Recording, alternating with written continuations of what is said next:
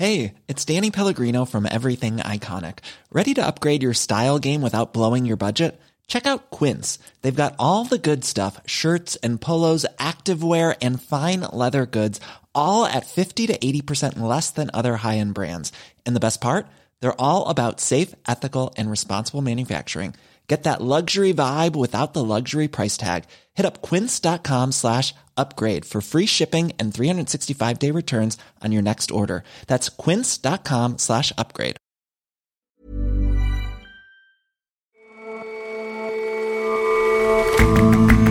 Hello and welcome to The Intelligence from The Economist.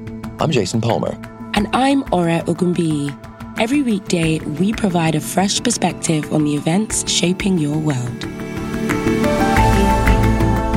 Last year, Japan only accepted about 200 refugees with full rights to live and work.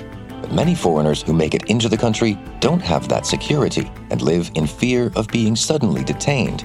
And worst of all, the rules are about to get even tighter. And if you haven't watched Oppenheimer yet, forgive me for this little spoiler. The film depicts the test of the first ever atomic bomb in the middle of the New Mexican desert.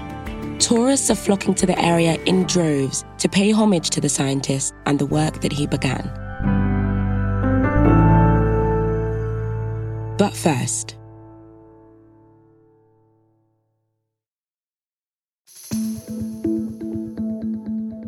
not so long ago, you'd have been forgiven for thinking manufacturing was a dirty word.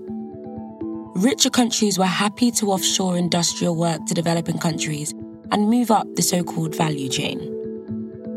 Those developing countries also had their own aspirations to become knowledge economies. Making stuff just wasn't that desirable. But times are changing, and politicians can't stop talking about it.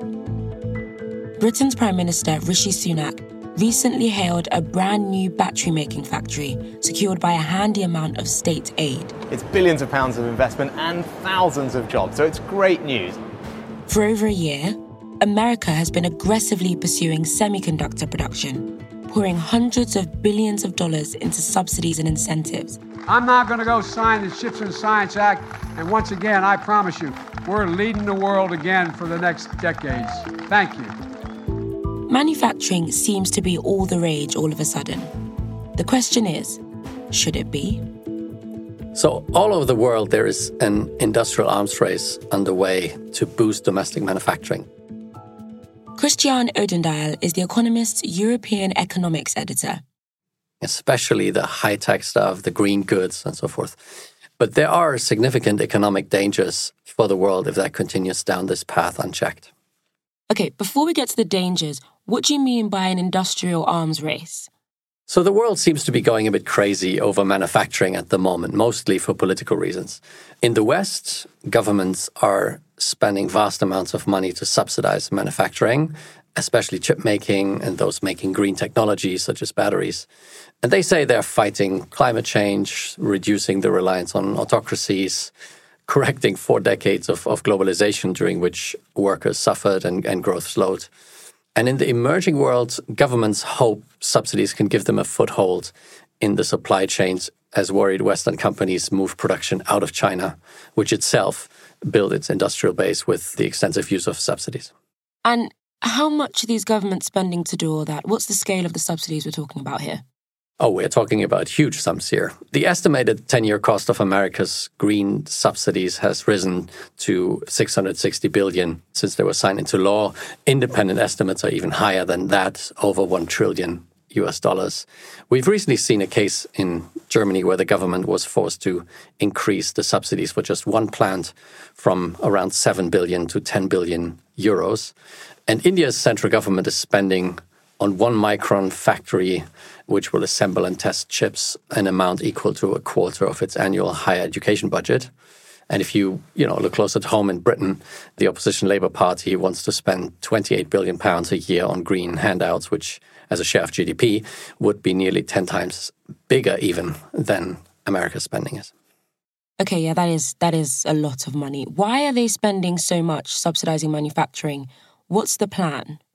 The most pressing concern at the moment is that we want to be more independent of geopolitical rivals, especially on goods such as advanced technology or critical raw materials, some of which even have important military uses. The second, there's climate change.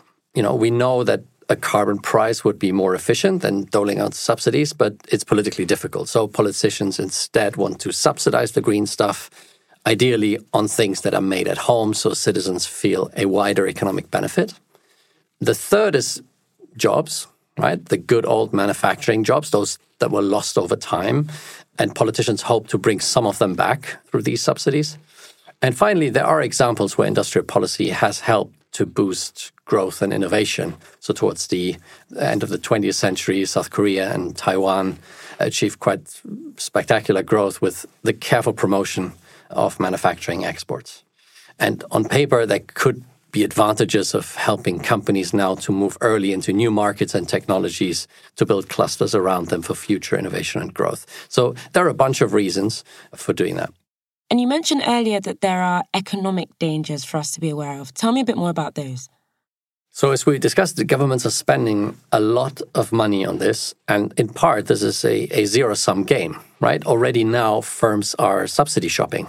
And states feel forced to outbid each other to attract that kind of investment, even though, globally speaking, we don't necessarily need more stuff. Western countries are also not pursuing the kind of catch-up growth, as it was the case in South Korea or Taiwan, but they are fighting over cutting-edge technology, and the growth benefits of the current push for manufacturing are probably overstated. Even more so, we create duplication in the production process, right? And that reduces the gains of specialization and raising costs and hitting economic growth. And as for jobs, in America, manufacturing jobs are already paying less than comparable services jobs. And the latest high-tech manufacturing that countries are trying to attract requires fairly little low-skilled labor. So there will almost inevitably be disappointment when the jobs miracle is not coming. So why are governments pushing ahead despite the fact that these policies risk harming economies more than they boost them? Well, that's the problem with an arms race, right? You don't want to be the one left behind. And European leaders think they must match America's handouts or face, catastrophic deindustrialization or being economically left behind. But that's probably not true. I mean, countries will always have something to export. And take an example, German firms that specialize in building factories, well, they are thriving because the US is subsidizing the building of factories, right? And that's the basic logic of comparative advantage set out by David Ricardo in the 19th century. In terms of growth, there's no clear relationship between having a big manufacturing sector and economic growth. For example, take Denmark.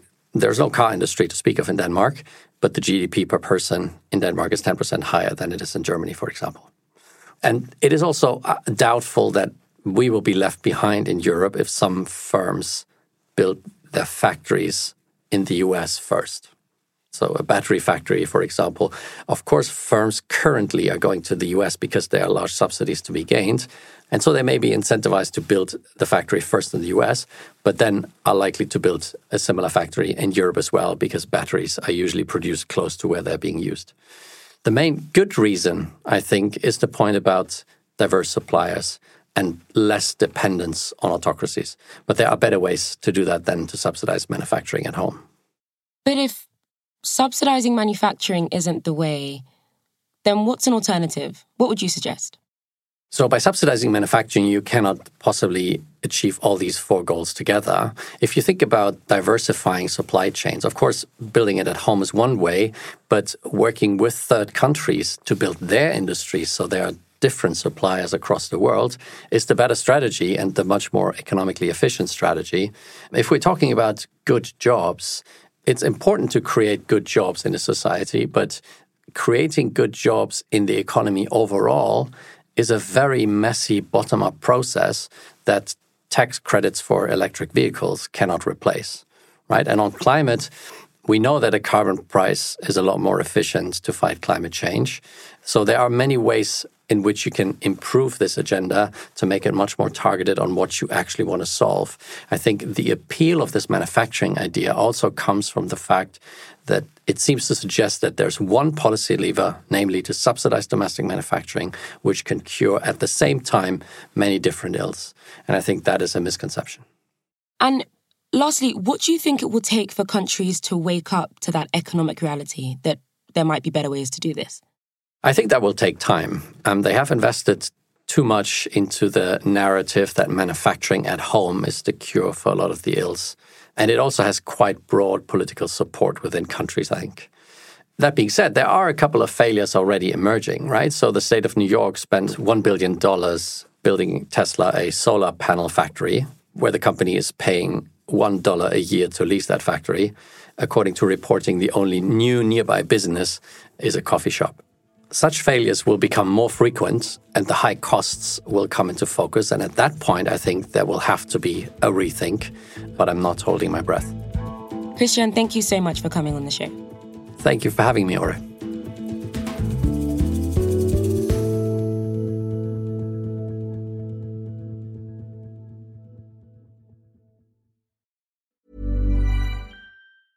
Hi, this is Janice Torres from Yo Quiero Dinero. If you own or operate a business, whether it's a local operation or a global corporation, partnering with Bank of America could be your smartest move. By teaming with Bank of America, you'll enjoy exclusive digital tools, award-winning insights, and business solutions so powerful, you'll make every move matter. Position your business to capitalize on opportunity in a moment's notice. Visit bankofamerica.com/bankingforbusiness to learn more. What would you like the power to do? Bank of America N.A., copyright 2024.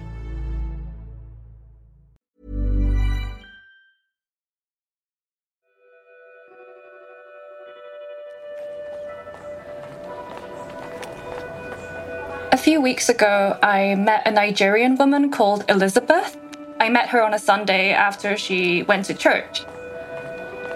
My name is Obweza Elizabeth Arurio, and I came to Japan in 1991, March 23, thereabouts. And I've been in Japan since then. She's been living in Japan as an asylum seeker for more than 3 decades. Moeka Iida writes about Japan for The Economist.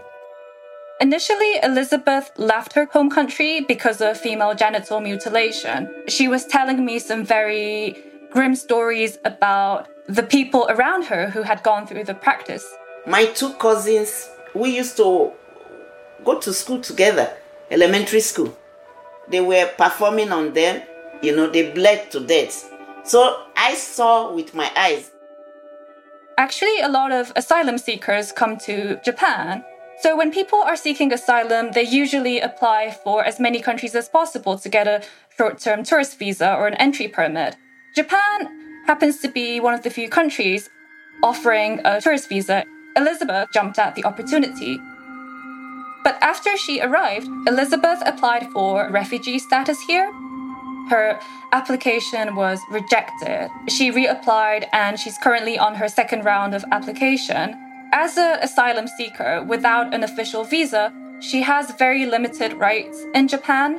She doesn't have a work permit, so she doesn't have an income, which means she has to rely on food handouts and support from volunteers. In 2011 and 2016, authorities suddenly decided to detain her. And Elizabeth spent nearly 2 years in a detention center, and that included 7 months of solitary confinement. Even after she managed to come out, her freedom continued to be restricted. This is my permission to come to the church. You see all the places I go, I take. They keep track of where you're going? Yes. You I have to go there and take these. Sadly, Elizabeth's experience isn't uncommon. Japan is notorious for turning its back on refugees. It usually accepts just around 1% or less than 1% of refugee applicants each year. Last year, for instance, it accepted just around 200 refugees, which is a very miserable figure, but that was still the highest number to date. Just to put that into context, Germany accepted around 40,000 refugees in 2021. So why is it that so few of those applications are actually granted? In general, Japan takes a very strict approach to immigration, which is very ironic because Japan faces demographic challenges, including an aging and shrinking population, which has made the country increasingly reliant on foreign workers. There was new data released recently that said 3 million foreigners are now living in Japan, which is a record high. But just because the country is more reliant on foreign workers doesn't mean it's become more generous. So Japan tends to accept foreigners as short-term workers who do the kind of jobs Japanese people don't want to do, low-paying, physically taxing blue-collar jobs. But authorities are reluctant to accept foreigners as long-term or permanent stayers who are integrated into the community and enjoy the same rights as a Japanese citizen. And when it comes to refugees, the government has maintained its hardline approach. If you look at government documents, the language they use is very revealing. They use terms like fake refugees or people pretending to be refugees, and they argue that these people are abusing the system to simply enter the country. They also tend to paint foreigners as criminals or terrorists. And as terrible as all of this sounds, things are about to get even worse for refugees in Japan. As if it could. I mean, what's changing? So currently, people like Elizabeth, for instance, are able to technically stay in the country indefinitely by making their applications repeatedly. And while their applications are viewed, authorities aren't able to deport them. But the Japanese government passed a bill changing the immigration law. And under that new bill, if you're an asylum seeker who has applied for refugee status 3 times already, then you could potentially be deported. The basic idea is to ramp up deportations, and as one human rights lawyer put it, that's basically like pressing the execution button for people who need protection. I asked Elizabeth how she felt about this. I'll be so afraid of them, the new bill, so I put it behind me. You try not to think about it? Yeah. But it's not necessary thinking about it. How are your friends feeling about this? Yeah, all of them are afraid, but I keep on telling them, just believe in God. 2 years ago, the Japanese government actually tried to pass the same bill, but there was a huge scandal back then. A young Sri Lankan woman called Wishma Sandamali died in custody. She died inside a detention center. There's footage of her lying on a bed inside the detention center and showing her final moments. She has to go to hospital and she's begging the staff to take her to hospital, but they denied her request. She was the 17th person to die in detention since 2007. And the bill was blocked because of a public outcry. And how do Japanese people feel about this law? What's the reaction to tightening these things up? Does it reflect what people want? In Japan, immigration policies and refugee policies have never gained that much attention. And as terrible as this new bill is, the silver lining is that it's creating a lot of public debate and there's a huge backlash. On June 8th, when the bill was passed, thousands of people gathered outside of Parliament.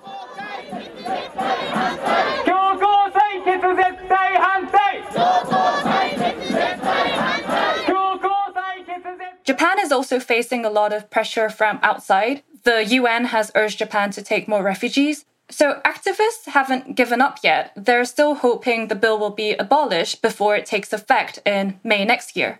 Until then, Elizabeth will keep speaking up about her experiences and praying she's able to stay in Japan. Most of the Africa that came here, they are refugees. They know. The Ethiopia, there is war there. Sudan, there is war there. Nigeria, Uganda, they are killing Christians there. So save life. Don't take those who did not commit crime back to their country. This is my plea to the government. Moika, thank you very much for your time. Thank you so much for having me.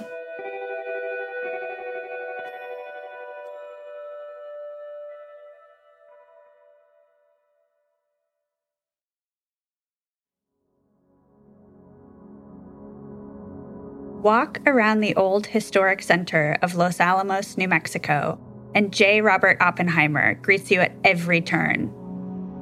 Erin Braun is The Economist's West Coast correspondent. The local event center, which hosted an Oppenheimer festival to celebrate the release of Christopher Nolan's new film about the father of the atomic bomb. This is a national emergency. Is just off Oppenheimer Drive. Detonators charged. A bronze statue of Oppenheimer, dapper hat and pipe included, stands on a street corner. The local pub offers Oppenheimer trivia. To pay homage to the Trinity test, the detonation of Oppenheimer's bomb in the New Mexican desert, there is Trinity Drive, Trinity Urgent Care, and Trinity on the Hill Episcopal Church. When Oppenheimer was recruited to run the Manhattan Project in 1942, he chose to build his laboratories in Los Alamos. All America's industrial might and scientific innovation connected here. A secret laboratory. Keep everyone there until it's done. The site, in the government's view, was an ideal place for bomb building. The desert mesas and ponderosa pine forests offered solitude and secrecy. But Oppenheimer also had a personal reason for picking the land of enchantment. Early in Nolan's film, Oppenheimer, played by Cillian Murphy, admits to being homesick for New Mexico, where he and his brother owned a ranch. When I was a kid, he says, I thought if I could find a way to mix physics and New Mexico, my life would be perfect. The most notable thing about the town, apart from its history and its vistas, is that it's home to the Los Alamos National Laboratory, which is the successor to Oppenheimer's science campus. Research on nuclear weapons continues to this day. But the release of Nolan's film has residents rolling out the red carpet. Tourism there is surging. If you compare this year to last year, we are about double across the park. Wendy Berman runs the Manhattan Project National Historical Park. Last year, we had about 27,000 visitors across the three sites. But again, right now, we're just about there, and we still have the other half of the year to go. So I think there will be interest. I think it will help us sort of engage a little bit more with the younger generations. And so I think this is an opportunity for us to connect with them. Locals are still starstruck, even a year after Hollywood's glitterati descended on their stretch of desert. But I believe I was there when Nolan decided to film in the Oppenheimer house. I could see it in his eyes. Leslie Link gives tours for the Los Alamos Historical Society. She is speaking as part of a panel discussion at the Oppenheimer Festival about what it was like for locals involved in helping Christopher Nolan's team with filming in the town. So I'm standing there by the door, just trying to be as small and little as I can, just trying to be quiet and not say anything. But my soul is going. And Nolan is the last guy to walk out. And he's walking, and he walks by me, and I couldn't help it. I go, do you feel the aura in this house? And he goes, oh, yeah. So I believe it was that visit when they decided to film. I could be wrong. Nolan's film dwells on Oppenheimer's internal battle between his relentless pursuit of scientific inquiry and his moral qualms about the lethal purpose of his lab's invention. Yet Los Alamos' shrines to the Manhattan Project feel more celebratory than somber. Plaques around town salute the scientists whose work, quote, ended World War II and deterred global conflict. But a re-examination of Oppenheimer's legacy is slowly taking place here. Posters in the visitor center mention the Hispanic homesteaders and the Native American tribes that were forced off of their land so the government could build Oppenheimer's secret city. New Mexicans exposed to radiation from the Trinity test, known as downwinders, say their health was sacrificed for America's atomic advantage. The National Historical Park is now being sort of reimagined to include voices of people harmed by the Manhattan Project. Here's Wendy Berman again. We are amplifying some of the more difficult and complex parts of the stories, and that ranges for us around the topic of downwinders, around displacement, the broader sort of inclusivity of who made up the Manhattan Project, from African Americans to Latinos and their involvement in supporting the project across all 3 sites, and on the impact to our tribes, not only from a displacement perspective, but from a legacy perspective. Perhaps Los Alamos' newfound fame will hasten that retelling. But for now, the town is all Oppenheimer all the time. As the audience is reminded by the film's eventual villain, Louis Strauss, Robert built that place. He was founder, mayor, and sheriff, all rolled into one.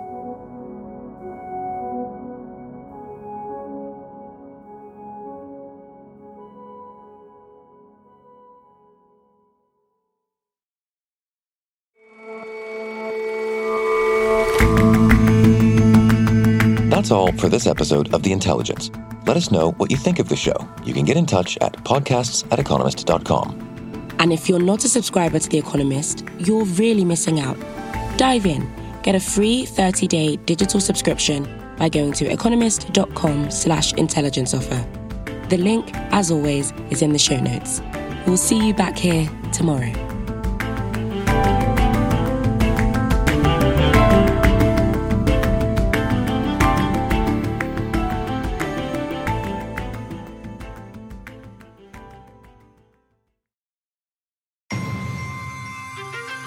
We all need to write for work. Want to improve? Bolster your skills with Economist Education's 6-week online course. You'll explore the craft of writing and learn from The Economist's editors how to engage and persuade. Whether it's vibrant memos, pithy social media posts, or storytelling with data. And as a listener, enjoy a 15% discount with the code WRITING.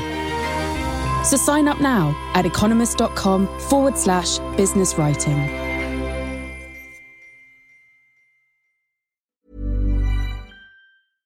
Imagine the softest sheets you've ever felt. Now imagine them getting even softer over time. That's what you'll feel with Boll & Branch's organic cotton sheets. In a recent customer survey, 96% replied that Boll & Branch sheets get softer with every wash. Start getting your best night's sleep in these sheets that get softer and softer for years to come. Try their sheets with a 30-night guarantee. Plus, get 15% off your first order at bollandbranch.com. Code BUTTERY. Exclusions apply. See site for details.